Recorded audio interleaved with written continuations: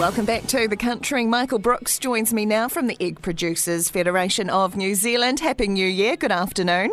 Good afternoon to you, Rowena, and Happy New Year to you also. Hey, look, obviously a lot of media attention around the warehouse selling farmer brown colony eggs for $5 a dozen. We've got animal welfare experts up in arms over this.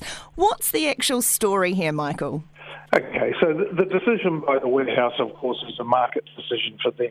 The important thing is that colony eggs are totally lawful under the Code of Welfare. The Code of Welfare says there are three systems: barn, free range or colony, and of course they are, compared to barn and free range, a cheaper option. So for consumers, this will be an enticing offer. Yeah, absolutely. You know, when you're looking to try and feed your family at the moment, prices are going up. It is a good option. Now, wasn't there a lot of changes recently around that Code of Welfare? Yeah, so look, back in 2012, the old style cages, what we call current, or some people call battery cages, there was an agreement that over 6, 8 or 10 years, they would be phased out. And so the last of them went at the end of 2022. But also in that code, it said there will be three options that can replace them: barn, free range or colony cages. Colony cages are a larger cage. They have perches, they have a nesting area, and they have a scratch pad, because those are the three primary behaviours of a layer hen: perching, nesting and scratching. And that was the basis on which the National Animal Welfare Advisory Group, the independent group of experts, said we're happy with those three systems. And so that's what we have in place in New Zealand. How much of New Zealand's flock is in these colony cages? Well, actually 33%. So, well over 1 million hens. And of course, for the farmers who had the old style cage systems, moving into colony cost at minimum about $1 million, but it was still a cheaper option than having to sell, buy new property, set up in free range, or go into a barn system. And so that was the option that farmers did and went into, or a number of them did. There was quite a quick adoption.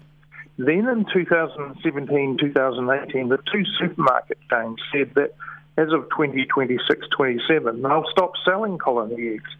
And that's, that put a real spanner in the works, you may say, for farmers as to what decisions they would move to. And that was a contributing factor to the egg shortage, because we had grain prices, we had COVID, and then we had the confusion for farmers as to what system to go into. I could never understand that, Michael, because we have an independent NAWAC setting a code of welfare. Then we have two supermarket duopolies deciding they're going to disregard that advice and come up with their own plan that farmers now have no choice but to adhere to on a much shorter time frame. You've summarised it perfectly. And that's certainly our position with the supermarkets as well. Our view is quite clearly, if it's a lawful system, let customers decide, let them make the choices, and if over time customers move away from colonies, then farmers will change. You've got to understand, for the farmers, and since 2012, there's been huge change. In 2012, 84% of the hens in New Zealand were in the old-style cages. So that meant in 10 years, the whole industry nearly completely changed in terms of its farming systems. And as I said, independent economic analysis by the Ministry for Primary Industries, we also did an independent economic analysis, showed a minimum of $1 million a farm. No government subsidy for that. Farmers had to find that. And now you're getting these other pressures, and farmers may have to change again. And I suspect they'll just find it too hard. And what we've actually seen as a result of that, from an industry that was very much almost totally dominated by family-owned businesses, it's now become corporate-dominated, because they're the ones with the money who can afford these fundamental changes being made by outside bodies. Yeah, it's not chump change in excess of $1 million to change. Yeah. Final question for you, Michael. With this new supermarket regulation becoming closer and closer, will we see another egg shortage? Well, as I say, when you have 33% of the flock, and the flock's 3.9 million, so you can see how many birds we're talking, in colonies, and supermarkets being about 55% of the market, you can see there's going to be potentially another shortage and another upheaval in the marketplace.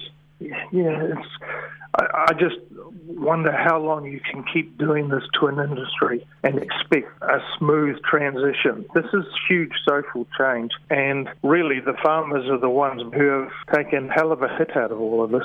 Yeah, indeed. Michael Brooks from the Egg Producers Federation of New Zealand, really appreciate your time. Your first day back from a holiday. Thanks so much for your time today. Cheers, Rowena.